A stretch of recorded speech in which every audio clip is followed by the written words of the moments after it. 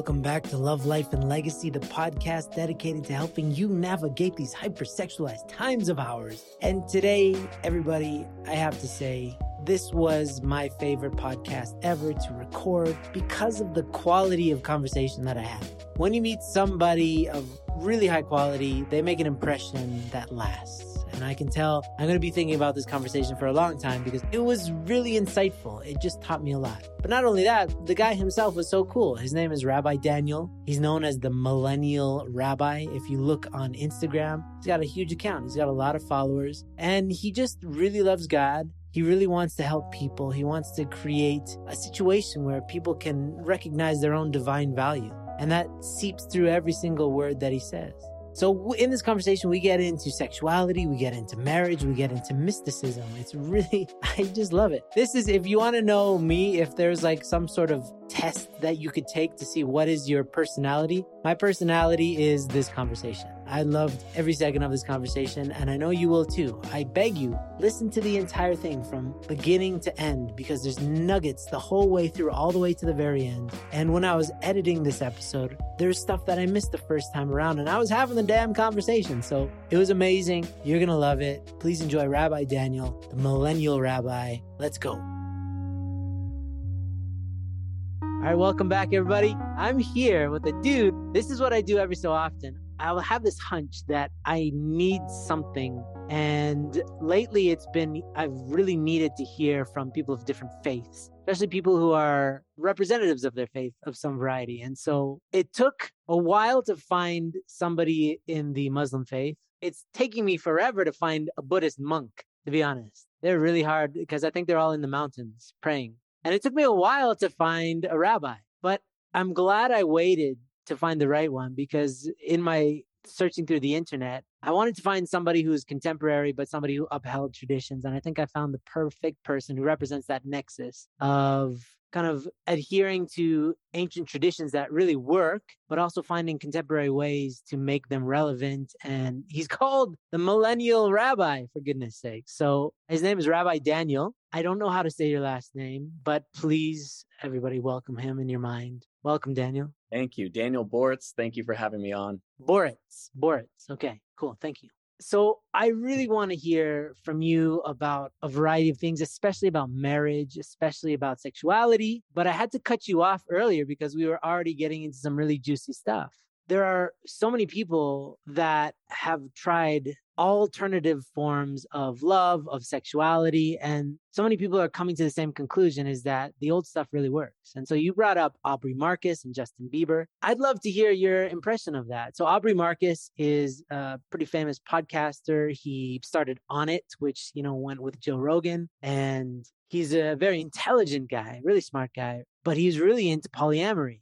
And now he's married. So when something like that happens, how do you interpret that? Or how does that feel? Okay, so in Jewish mysticism, the way we describe our humanity is that we have an animalistic soul, an animalistic consciousness, and a divine side that are always playing against each other. And the animal side is not necessarily like evil or bad. Think of like a dog. A dog wants to sleep all day, have comfort, be taken care of, probably sleep around, do what it wants, do whatever it enjoys, and not thinking about the consequences per se. And the divine side is different. It has a more selfless side. It has a bigger vision for oneself. When I see someone like him seeing polyamory, I think it's more kind of feeding that side that seems so much who we are, especially on a masculine energy. We believe also that feminine energy is more able to hone in on one, whereas masculine energy by nature is what's called makif. It means it wants to be everywhere. It wants to, and we see that physically, right? To make Sure. a child also one egg versus billions of. So there's this concept that it's easier for a male to want to give in to this desire to be with everyone and everywhere. And it's at some point, you have to close the circle. You have to go from male fantasy, from potentiality, and you have to make it into actuality. And that's the feminine.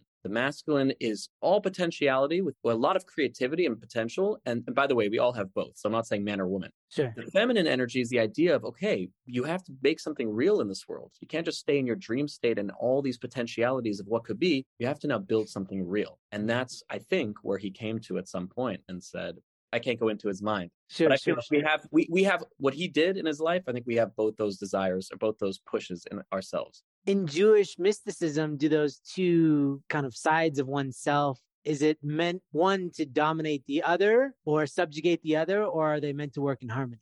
Beautiful question. The goal ultimately is to harness the powerful energy of the animalistic side to channel it in a holy direction. So not to just submit it, subjugate it, fast all day and deny physicality, but to work over time to refine that side and show that side of yourself that there's actually a lot of beauty and joy to be found in the divine path, to almost educate that side of yourself. And if you look at the Bible, the Torah stories, that's the Kabbalistic answer to a lot of the stories, like Jacob and his brother Esav. And Jacob had to wear the clothes of Esav to get the blessing from Isaac. Spiritually, that means that the soul has to wear the clothes of the body, has to go into this world if it wants to get divine blessing. It's not enough to stay spiritual. The goal of life is to sanctify the physical, and that cannot be done any higher than in marriage, than in relationship. I like that. So that's really interesting. And I want to get into that because in my conversation with Muslim guy, the way that he described marriage in the Muslim faith was that it's more practical to keep society sane and stable, but it has nothing to do with the afterlife. So in Jewish mysticism, how important is marriage to the afterlife? We don't focus as much on the afterlife per se, but in terms of, let's say, your whole purpose on earth and yes, the afterlife and everything, it is crucial. It is probably the greatest thing you could do in terms of the first commandment, the first mitzvah of the Torah. God says to Adam and Eve, Peru urevu, be fruitful and multiply, which of course means not just get married, but try and build a family, have children. And it is definitely, I think we believe, something that's more than a social construct or something, but it's something that is the apex of what we can reach. It's called in Hebrew to get married. We call it kiddushin. Kiddushin means literally to sanctify. Like Friday night when we take wine for the Sabbath, for Shabbat, it's called kiddush. It's the same word. So marriage and sanctifying a holy day is the same thing. It's very holy. It's the holiest act. And sexuality, sexual connection is the highest spiritual act as well, which, so you don't think this is going to be a great conversation. I have that feeling. So in preparation for marriage, do you have infrastructure within the Jewish faith to prepare somebody for marriage at different stages of life? Or is everything in life preparation for that is more general? Or are there specific kind of phases of one's development that you have to go through? That's a great way you put it, because to answer your first question, I wouldn't say, again, so there's many levels of religiosity in Judaism, like the Orthodox and then the ultra-Orthodox. Like in the ultra-Orthodox world, you probably see, on Netflix or something, probably not fairly portrayed, actually. Yeah. But in that world, there's not so much talk, I don't think, about what's to come. It's much more the second thing that you said, which is you spend so much time in school. When you're going in religious Jewish school and yeshiva and seminary for girls and yeshiva for men, it is so focused on self-improvement and working on yourself that I do believe it's a great preparation for what's to come in a relationship. But I wouldn't say there's a lot of talk about, both in a very practical terms, romance and beyond, maybe some advice given by your parents or anything like that. And there's not a lot of advice given, I think, on what a marriage is going to be like. But I'm sure, like any family, there's a lot of, advice and discussions and things like that. Now, outside of the ultra-Orthodox world, I think most of the Jewish world treats it like anybody would. You got friends, I, for one, as a rabbi, I not only officiate weddings, but I also make it mandatory when I do that we have some classes together leading up to it. And we discuss all the tips and tricks and wisdom from both psychology and from Jewish teachings, the bit that I know to have a successful relationship. So many do get that outside of the maybe ultra-Orthodox space. And how does one find themselves with a partner? Because I know Orthodox, I guess ultra-Orthodox matchmaking is a huge part, but they're not going to the bars to meet up. Yeah. What about, I mean, there's also secular Jewish people, right? I know plenty of them where it's just more of like a lineage thing, but you're not a practicing Jewish person. But what about somebody who is a practicing Jewish person? Do they just date to find a suitable spouse, or is it light dating? Is sex a part of dating? How does that all work? Yeah, there's all levels, right? So there's, in the non-religious Jewish world, I think dating is pretty standard. Like you would find there's apps, there's Jewish dating apps. Okay. A friend of mine created JSwipe, which is a big Jewish app. And all the way up to, in the ultra-Orthodox world, I wouldn't say there's arranged marriages. That concept of this is who you're marrying, I don't think that really exists today. Even in the most religious world, you're going to meet each other. It's just not going to be a very, I would say, dating process you would think in our day and time. You meet, there's no romantic, there's no touching. that goes on in the ultra Orthodox world up until marriage, anything. So it's much more getting to know the person's character, getting to know personality, which is actually, it's interesting. I mean, I think the answer might be somewhere in the middle, right? But I think that perspective should be an interesting lesson on some level for our American culture today, because Absolutely. most of us think, okay, I'm going to see someone at a event or something. I'll be attracted to them outwardly, and then I'll get to know them later and see if we align. But Yeah. sometimes it gets so hot and heavy, or it gets so too much before you get to know them, you get connected, that you start to like maybe compromise or get enmeshed in something when you realize 6 months down the line, oh, you don't want to have children? Oh, we have different values. The religious Jewish approach is the opposite, right? We make sure everything's aligned in what you want out of life, the best we can, obviously. Things change, but what you want out of life, what your values are,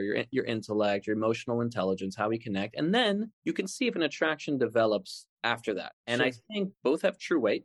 I wouldn't say, oh, this path is the only true path. I think there is something to be said about placing emphasis on like chemistry and just how you get along in a fun way too. Maybe a little bit more could be used in Sure. the Yeah.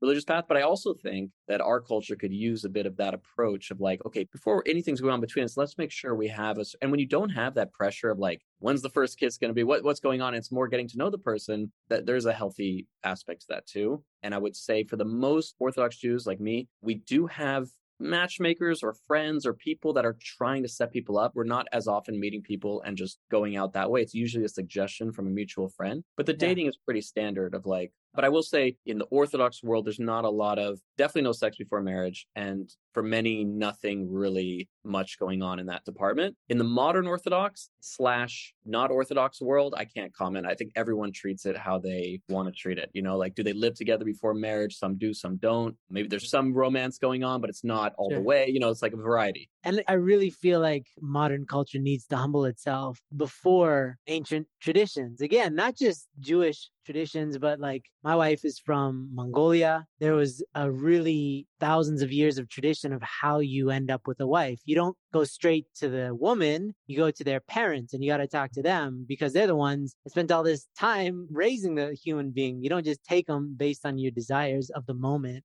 Yeah. So I believe that personally that dating is a failed experiment. It's new. It's wreaked havoc statistically in every area in terms of like fatherlessness, in terms of just divorce, and just doesn't really work in terms of like the best optimal way to find a spouse or somebody that you would want to be for a long time. And it's creating more isolation over time. The more that we're exposed to sex through apps and also through Tinder, through like having sex and all that, the more oversexed you are, it seems like the lonelier you are because it's devoid of meaning. It's devoid of connection. So the thing that you're actually seeking intimacy is the last thing that you're actually getting because you end up playing this guarded game of you can't fall in love a million times. You'll just die. It's exhausting. So you just stop falling in love and you start having heartless sex.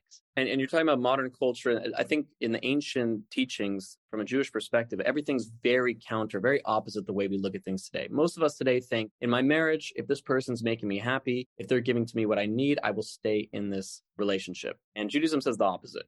Really? It says that the word for love in Hebrew, ahava, is connected in the middle to hav. Hav means to give. So love is not through what you're receiving. It's actually through how much you're giving to the other person. If you notice, a mother has more love for a child than vice versa. I mean, we love our moms, but there's a level to that. Having nurtured this child, given birth to them, taking care of them when they were helpless. When you give to somebody, it actually builds more of a love for them. And this concept of like both sides took that perspective, like I'm going to do my best in my life to make this person happy in a healthy way. You don't get run over or anything like that, but in a toxic way. But I'm going to do my best to make this person happy. The other one says, I'm going to do my best to make the other one happy. That's their focus. And once again, instead of in a fight thinking, what's wrong with this person? Think, what can I do differently? Like, how can I be a better person? Because a relationship is there to make you grow. And this is a whole mindset shift on life in general. Forget about what am I on earth to do? I'm on earth to grow into my fullest potential and to make a difference in the world as well outside of myself. But for me, to grow to my fullest potential, being married is the ultimate way to do that. Having children is the ultimate way to grow into your best self. I was listening to Jordan Peterson, I'm sure you listened to as well. He was talking about, you could not get married. You could not have children. You could. Yeah, it's fine. But as a human being, you would simply be leaving on the table a massive amount of human experience. That's all. And potential within you. So there's a lot of things we don't,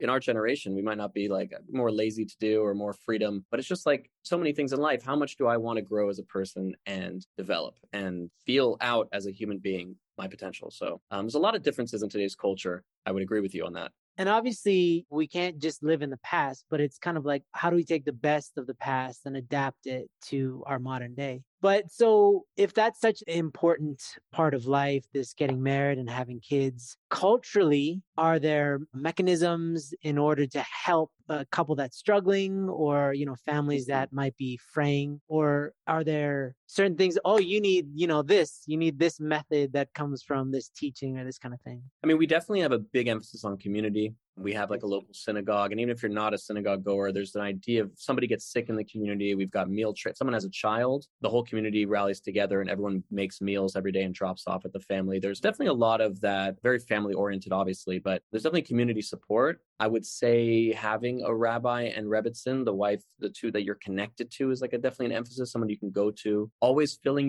this is huge in life. No matter if you're married, single, you have to fill up your cup. You have to every day proactively, whether it's listening to a good podcast like yours or studying a text that's, Jim Rohn says inspiration or motivation is like bathing. You have to do it daily, because I think we wake up on the wrong side of the bed. In your relationship and in yourself, you're always going to have these negative thoughts and you have to constantly, and that's what Judaism definitely emphasizes, is like always learn Torah every day. And that means the wisdom, the teachings, like realize what you're here for. That's why we pray so much and we learn so much, is to constantly keep our minds on the right track of like why we're here. Every test, every challenge is coming for a reason. It's there to make you better. It's not there to like screw your life over, and to look at every difficulty in your life as something that you're going to get through, to take the big. So I would say there's not one like counseling service or anything like that, but it's just an emphasis on learning and values and connection to community and seeing each other every Saturday at the synagogue and talking about with the other moms and the other dads and other people and having a support system.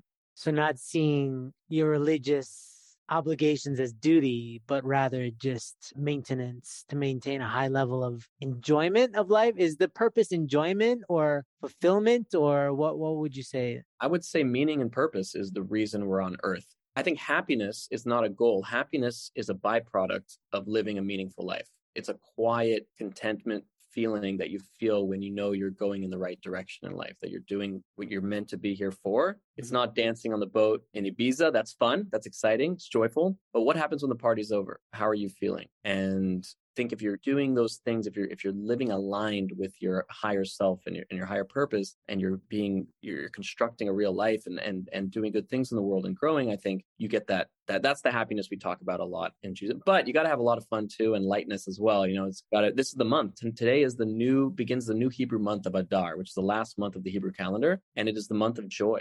It is the month of the holiday of Purim, and you're supposed to increase in joy. So you're supposed to, by decree. You better have more fun, damn it. Take a little wine, dance a little bit, do what you got to do. But that's cool. Smile, take it till you make it. So each month of the calendar has a theme? Absolutely. Yeah. Wow. And it's kind of cool because this is a leap year. So there's the 13th month in a way. There's 13 months. I was born in the second, in a leap year in the second Adar, because basically, long story short, the Jewish calendar is lunar and solar, whereas American calendar, Western calendar is solar. Islam, it's lunar. We are a lunar calendar, but in order to balance it out, every 2 to 3 years, there's a leap year added to make it 365, to make it even. So it comes out, your Hebrew birthday and your English birthday are different. So we have 2 birthdays every year. It's cool.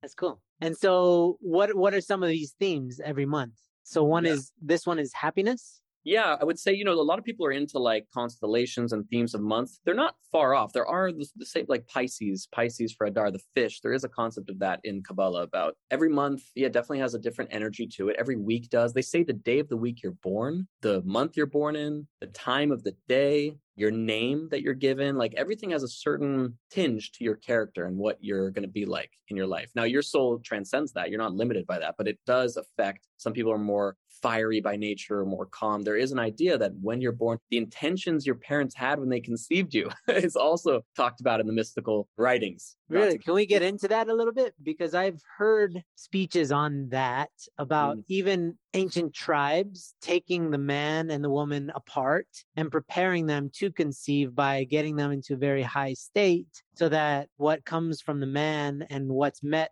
by the woman is in its optimal form. So So first of all, this is a very important topic. There's an idea in Torah and Judaism called Taharat Mishpacha, family purity. And that idea is every month, first of all, before a marriage, the woman goes to the mikveh. The mikveh is a body of water. It has to have living water, meaning it has to be also either rainwater or a lake or something that includes natural water. And they have to dip, fully immerse, no clothes in it. And men, but Hasidic men like me, will do it as well. Like I go as often as I can. And it's like a purifying feeling. Like we do it before the Sabbath or before a holiday. Would it be akin to the notion of baptism in the Baptist church? That only happens once, but it's like a cleansing. The idea is that you're cleansed. I have zero doubt that baptism comes from mikveh. When someone converts to Judaism, always throughout history, prior to Jesus, you had to dip fully in a body of water to take on the new faith and to almost engage your soul in a new life, a new identity, reawaken that identity, reveal it. So I'm pretty sure it's connected for sure. I don't know if in Christianity or other religions there's an idea of maybe dipping at other times, or is it just that one time and then you're done?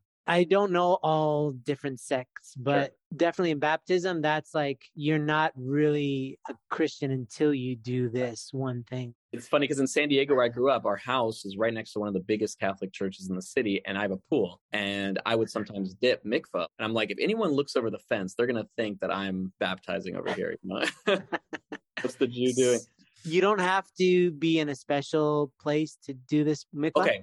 Good question. Yeah, so men don't, because it's not really a commandment from the Torah. It's more of like a spiritual practice that is nice, but it's not a mandatory. For a woman, it is a mitzvah. It is crucial. And it has to be a special place that's built out, private, obviously, that has a special system in place that's able to bring live water into it. So it's not just the same water. It's very clean. It's beautiful. It's like this spa type place. But for Jews who live in far, like I went, right now is a war with Russia and Ukraine. I volunteered one year to go to lead a Passover service, Seder, in southeastern Ukraine, which I looked up yesterday. I think, sadly, that city that I got to know over 4 days, I think has been overtaken. It's in the Zaporozhye Oblast region in the southeast. And rabbis of these areas in the middle of nowhere, the first thing they do, before a synagogue even, according to Jewish law, a mikveh is the most important thing. Why? Because Judaism, we're not about just worship. It's the purpose is the home. The purpose is the family. Yeah, we have places we pray and, but the goal of life is to have schools and mikvahs, and it's the family. That's where it's at. So they'll build a mikvah. Sometimes the women there have to fly every month to another city just to use the mikvah. That's how important it is in Jewish law. And you can't build your own, like you can't import your own water or anything. I mean, if you have a body of water like an ocean or a lake, obviously that works. It would be very hard to build your own mikvah. It's very expensive too. It's a couple $100,000 usually that synagogues have to fundraise to build. But they usually want to build a very nice mikvah. If you needed the bare minimum, I'm sure you could get it done for cheaper. And just to conclude that idea is, though, every month, it's usually after the menstrual cycle, not only does the woman dip in the mikvah, but according to Jewish law, the men and women separate for about, it gives or takes, it depends. There's a whole law to it, but let's say it's around a week, every month. My dad has a joke. He says, how do you know that a man didn't write the Torah, didn't write the Bible? He said, these laws. Like back then, those heathens, they wouldn't have been like, yeah, separate from your wife for 7 to 10 days every month. Like, no. And that's to this day, from the ancient times to this day, observant Jews follow this. They not only do not sleep together during this time, but they try to avoid intimacy of all kinds. And you might think like, that's kind of like an archaic thing. But what's beautiful about it, and I think, maybe resonate with this, is the idea that unrestricted approachability in a relationship can lead to an overindulgence. It's like an overfamiliarity with each other that we can be in each other's spaces no matter what all the time. And sometimes it can be too much satiety. It'll be can lead to maybe boredom in certain ways. I'm sure that exists. And the idea of keeping it refreshing, of keeping it a discipline that says that, no, you have your separate space and then you can come back together as if it was the first time as well. Like you can keep that early love more, you can reawaken that more, make it more present, not just take it for granted. Like I can have you whenever I want concept. Not that I'm sure there's respect no matter what religion you are when it comes to this, but there's a little more of that emphasis of like appreciating the moment. It definitely makes sense. And the Hindu guy that I was speaking with said that it's not a rule, but it's emphasized in the scriptures in Hinduism to have sex once a month. That you should only ever have sex when it's tied to the potential of having a child, but also once a month, because that energy is extremely important. And to harvest that energy for creative means is really important, and to not expel it too often. So the Kabbalists would do usually the once a week on Friday night on the Shabbat. Again, it's a holy thing, not something. So you have wine and then you get nasty. It's sanctified, right? Because you're on the Sabbath. You're like, why on Shabbat? Like on a holy time. It's not a mitzvah. It's a holy thing. Yeah, it's the greatest mitzvah when you do it for the right reason, the right intention. Right spirit. So month. wait, can we go over that schedule real quick? Because you were talking about the separation and then the bathing. How often does that happen? Once a month. Once a Oh, month after the wife or after the woman's cycle is complete. yes. Then she disappears, and that takes Doesn't disappear. days? She goes to the mikvah. She does that. She waits about around 5 days to a week, however long it takes, according to the situation, after the menstrual cycle, and then she'll go to the mikvah. And after that, they can come together. It's like a special occasion, That's really cool. I like that. I mean, schedules are just helpful in general, but I do agree that the male and female desire cycle are never in tandem continually.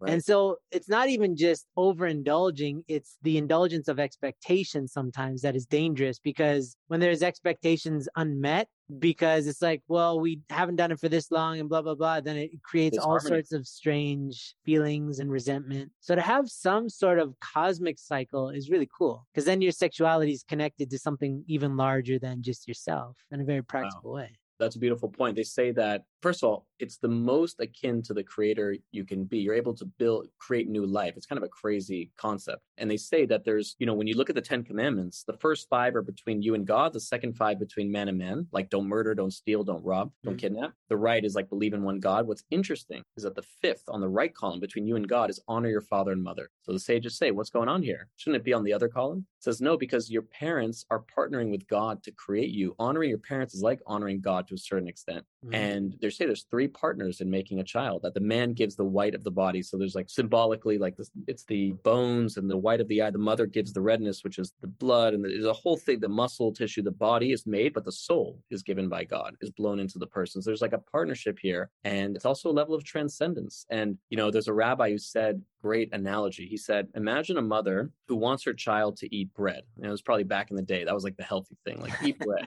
Today it would be like, kale. But I said, eat bread. And the child doesn't want bread. So what she does is she puts some honey on top of the bread. So he'll eat the bread. So the child takes the bread and he licks off all the honey and he throws off the bread in the trash. And the analogy the rabbi was giving is that sexuality today is the reason why God placed such a power. It's the most powerful thing in the world, placed it in this department where you could have a child, where you could build a deep connection with another person. Like that's the goal. That's the bread. That's what we're trying to, the honey is to get us interested in doing it, because we have that animalistic side. We have that side of us that wouldn't, can't be bothered. But what we're doing in our culture, you were talking about before the podcast about how much we're inundated with all types of stuff, whether it's pornography, whether it's the type of figures that lead culture today, and they push this lifestyle, is that we're taking the honey and we're leaving the bread to go. We're leaving the deeper connection. We're leaving the ability to create new life. We're leaving all that stuff. And it's not to say that the joy and the experience is not holy and powerful on its own sake. I wouldn't go as far as to say it's the honey that's nothing, but I would say that it's not the end all be all. I like that a lot. And it resonates a lot because I put honey on my kids' breakfast this morning.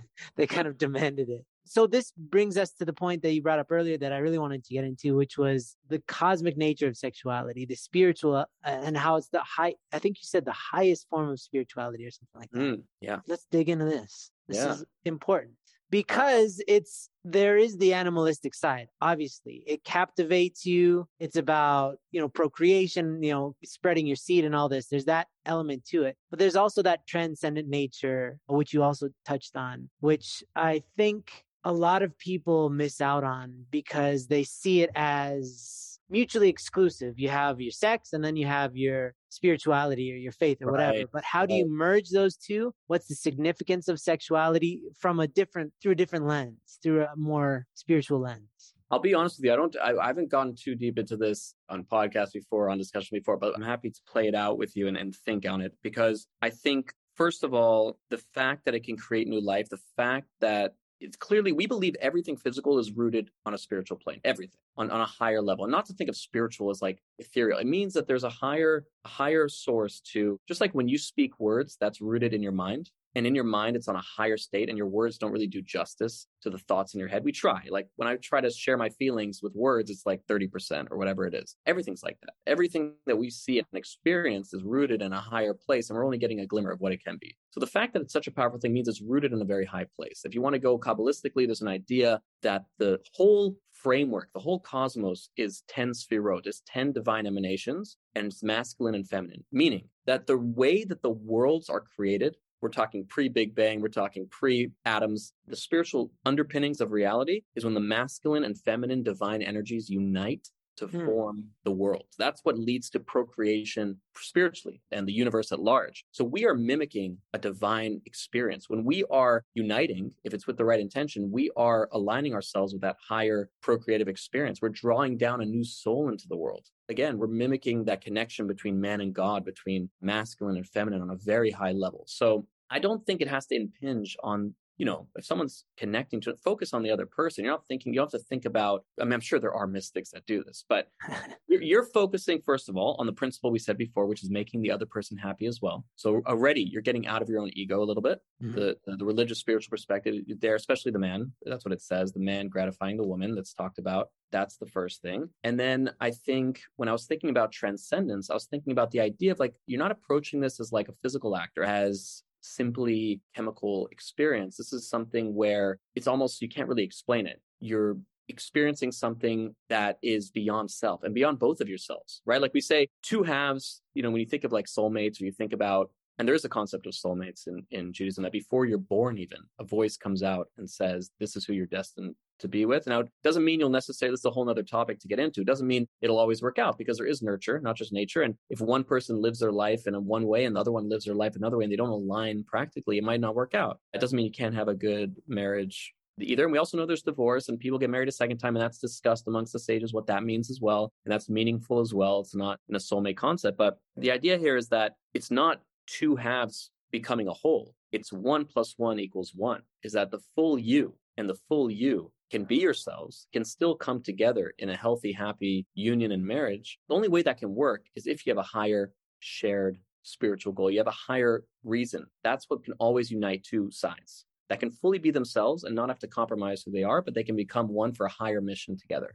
And on a side note, that's important because when we talk about people dating, they think about, okay, are we attracted to each other? Number two, do we have like a shared emotional, intellectual hobbies? Do we connect, right? That's important, those two things. But how often do couples say, do we have a shared spiritual goal? Do we both want to have guests and give charity? Do we both want to, what type of kids do we want to raise? What kind of impact do we want to have on the world? That's like a third element that's not really thought about too much, but that is this idea that you're coming together to build each other up to become for a greater cause than yourselves. And of course, in union, the ability to bring a new life into the world is the ultimate godly thing you can do. And I think, I don't want to get too, but I think about like the concept of the highest place within sexual connection, like an orgasm, something like that. I think it's the idea of like reaching a place of transcendence. It's the one of the human acts that you're reaching something that's beyond self. You're almost like, it's not in your intellect. It's not in something you can like understand. And that's because it's rooted spiritually in a very, very high place. It's a lot of good stuff. So the idea that when a man and woman come together, when they're fully themselves, when they, fully incarnate as a true man, true woman, that when they birth anything, whether it's actual children or ideas or, collaborative, whatever comes from that couple, would that be the dominion, like the third great blessing? There's, be fruitful, multiply, and then have dominion. Would you consider that to be in the realm of dominion? Or is there... I don't know if in English we translated dominion, so I'm not sure exactly which aspect you're referring to. I will say, so one thing it talks about in Kabbalah is that, I don't freak people out, but it's also kind of meaningful, is that even if you don't have children, coming together, sexual union creates souls above it. It does have a powerful impact and is a mitzvah regardless. Because you could ask a question, do religious Jews sleep together if your wife's pregnant? You're not trying to have a child. Absolutely you do, because it's not just about that union is holy in and of itself. It's special in and of itself. And it's a mitzvah. It's a good deed to make someone happy, to make your spouse feel good and to feel love. And like all that stuff is part of, it's all good. It's all, and that applies giving them a compliment and making them feel good, to being intimate, like all of it plays into, it's all good deeds. It's all holy. So. Okay. And so we were just talking about holy stuff. What about the opposite? So how is the Jewish community at large dealing with pornography and this kind of modern manifestation of dysfunction through sex? In the Orthodox world that I'm in, it's a so tough could one. I just clarify that? Sure. Because in my ignorance, don't understand what Kabbalah is. Is that a sect of... Yeah, right. Kabbalah is simply another aspect of Torah. So we believe there's 4 levels of Torah study. There's the practical laws, there's the Bible story, everything. And then the mystical side is just another element of it. But in the Hasidic path, which began in the 1700s with the Baal Shem Tov, I kind of like that the most. And the Hasidic path is very focused on joy, immersing in the mikvah for men, like learning mystical studies, reaching out, doing outreach. It's a certain style of Orthodox Judaism. So I'm very into the mystical side, but it's not necessarily so common. You won't hear a lot of Kabbalistic stuff necessarily in other circles. And I think every aspect of Judaism approaches these things differently. But I will say in the religious Jewish world, it's probably kind of across the board, something to your question in terms of, it's a tough one because a lot of them don't go to movies. They don't do any of this, a lot to do with the secular world at all. So if there's anything going on in that world, which I'm sure people have access to internet and there's ways to, I think it's such a faux pas. It's not really talked about like it should be and addressed properly. And just something I was thinking about, like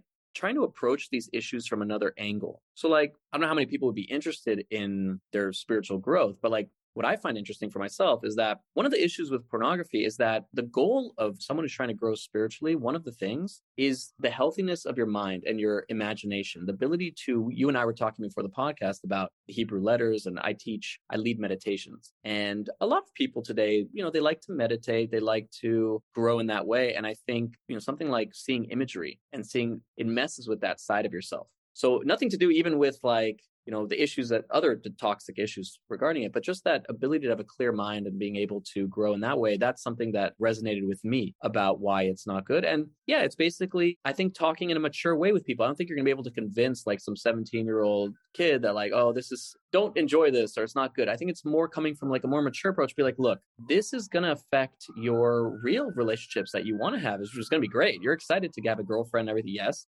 So you should know that this is not reality. This is not something that these are actors, these are people, or whatever it is. It could even be just TV shows we watch, right? That are like MTV back when we were growing up, or like one of these things, Spring Break. Like this is not, I think, men to look at a woman as not even just like a soul but as a human being like you, and not getting stuck on the outer surface. Because I think a soul and a body, we can get into this in Adam and Eve and how this came to be spiritually, but it used to be that you could see someone's inner being more. And today it takes time to get there. So we're always going to be, as a man especially, but everyone is going to be taken by the outer appearance. And we have to work to realize that there's something more going on there. There's a soul behind the body, and not to get stuck on the outer side. So as a rabbi, have you ever had to counsel, or not had to, but have you ever counseled anybody with some addiction to porn, or where it was getting in the way of their marriage or anything like that?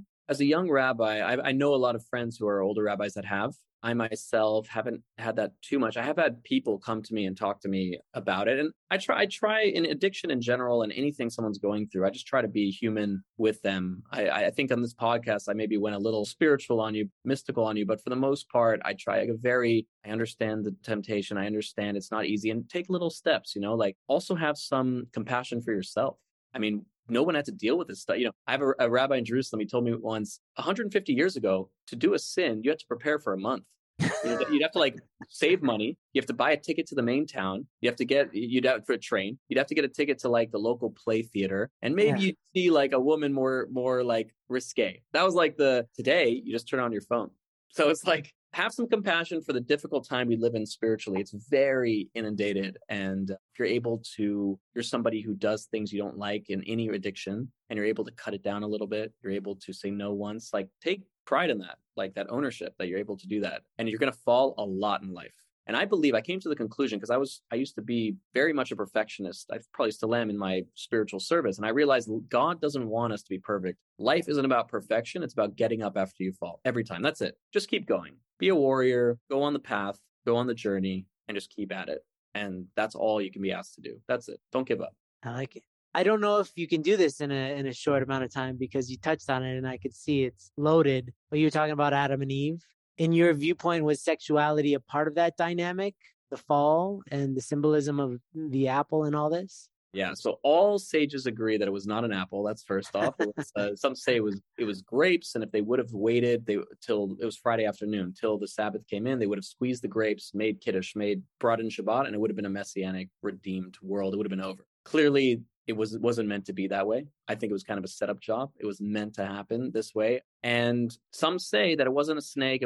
There's an idea that it was sexually involved. It wasn't eating from a fruit. That's symbolic. It was something sexual. But what interests me in connection to the conversation we were just having, just to elaborate, is that the word for light in Hebrew is the same word as for skin, but with a different letter for the same sound. So Aleph and Ayin both say ah, but one spells light and one spells skin. And there's an idea mystically that before they fell from their place, they had skin of light, meaning that if you looked at them, you would see soul, you would see their inner reality. And if you really worked hard to try to you'd notice the body, you'd notice the outer reality. And post sin, that consciousness that we have now in the world is the opposite, that everything is seen physical first. And it takes a while to realize that there's a spiritual side behind it. And that's why they were naked. Because the reason why we get ashamed or we get embarrassed if we're naked, most people do, is because somewhere deep down, we know that this is not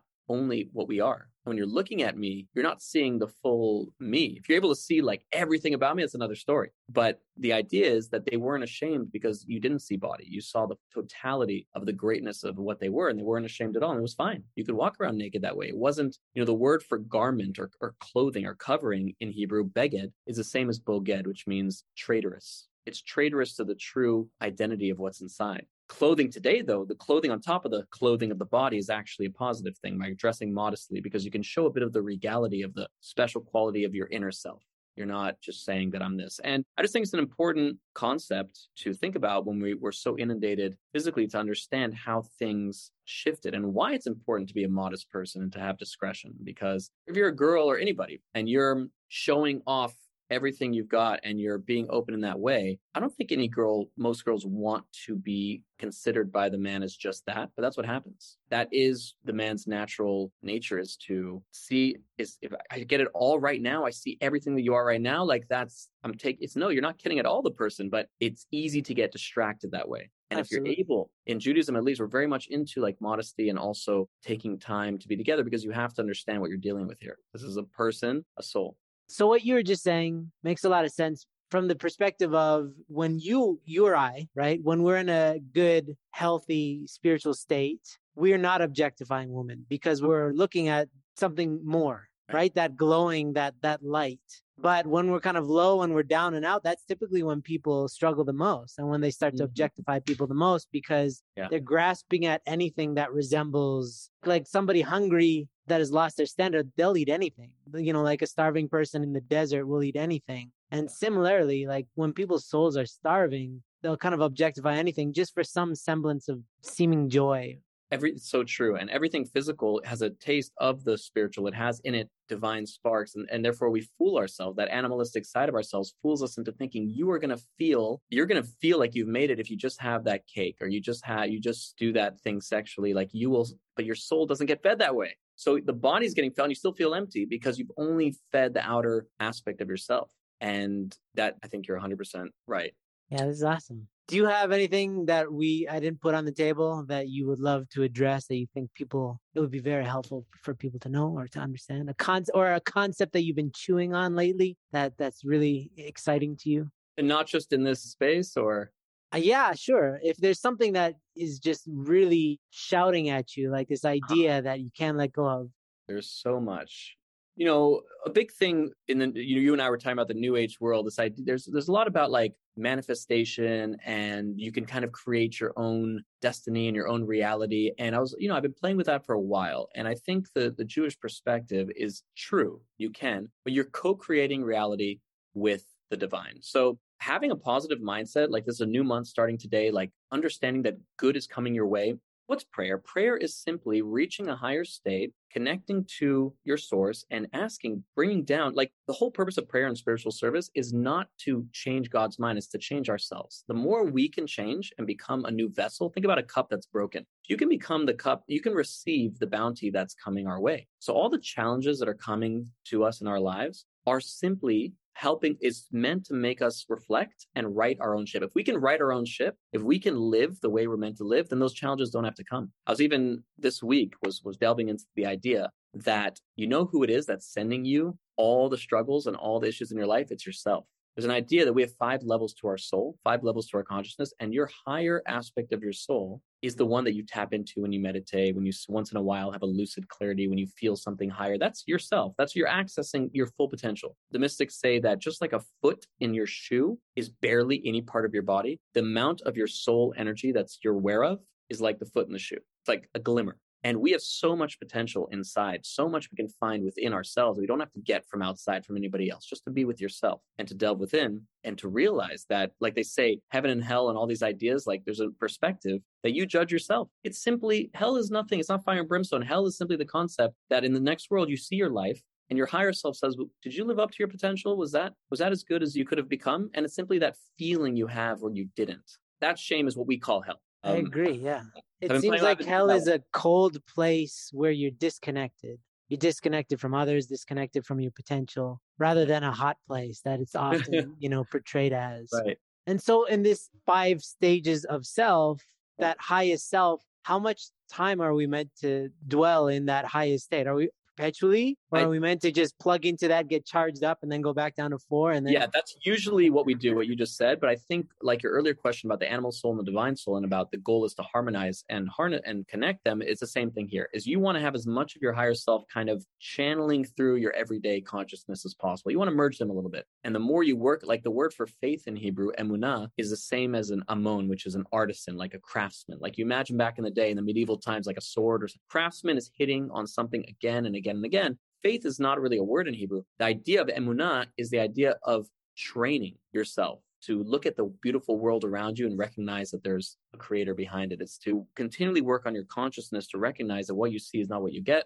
that there's something more, something higher. And that if you do it enough, you'll start to have your low level consciousness be inundated with that. Just the goal would be that when something bad happens to you, you miss the train. It's like, how long does it take for me to course correct and to realize that this actually happened for a reason? A day, a week? Am I going to be angry for a long time? The more I work on that faith, the more I'm working on myself, the more immediate it comes, that course correction. Be like, you know what? I understand this happening for a reason. It's for my best. And that's huge in relationships too, and everything that we do, to recognize that things coming your way is not what we call the Dafka principle. A lot of us think it's happening like I hit that red light 3 in a row because it's like out to get me. No one's out to get you. No one is doing something annoying to you. They're going through their own stuff. And in a relationship, she or he is they had a tough day at work. Most people are not out to be mean. They're going through their own stuff. Get out of your own ego and recognize it and give the benefit of the doubt, and don't take everything personally. Recognize that just like you, and I'll just leave maybe with one thought that I think whenever this from my mother's very wise. She taught someone this idea in a marriage, and I've shared it, and most people I talk to really connect with it.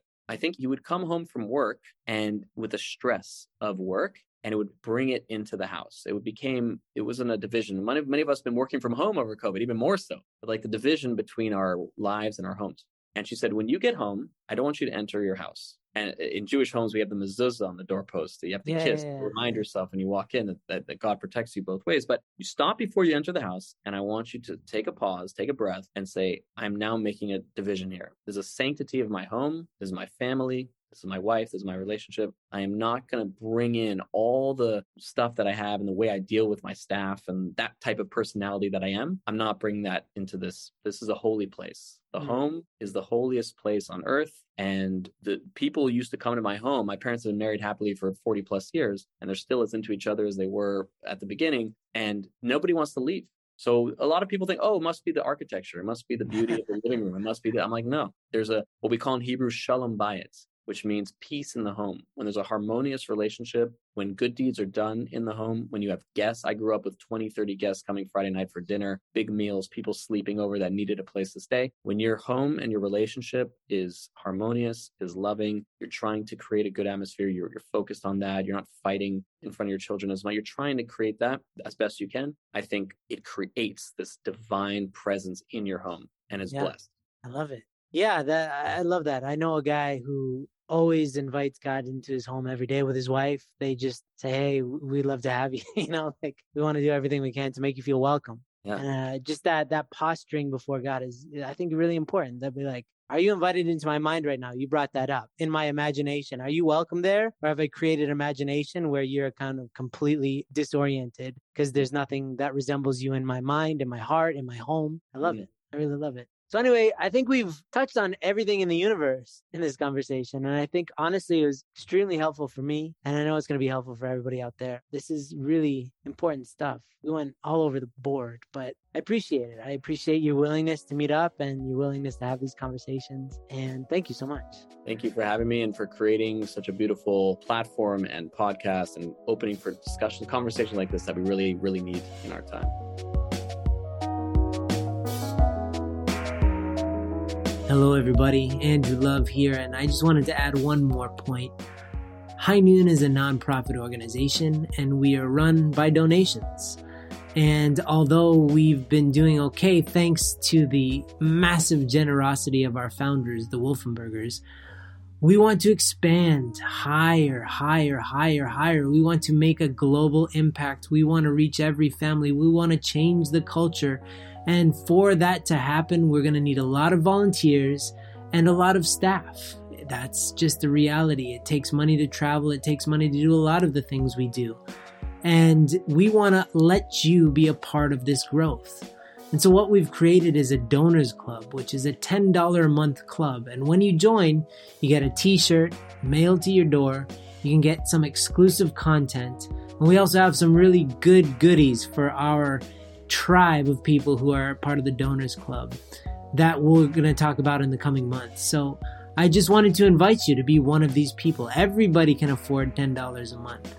It's just a matter of whether it's a priority. So if you feel High Noon has impacted you positively, or your family or somebody you know, please consider donating. I don't want you to give any money unless you really, really want to. But if you do want to, I encourage you to really, really donate.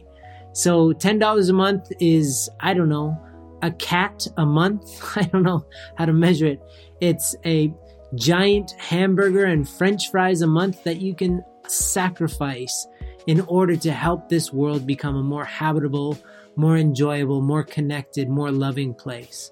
So please consider joining our Donors Club. It's just $10 a month. We look forward to seeing you on the inside of our secret society for donors. Have a good day, everybody.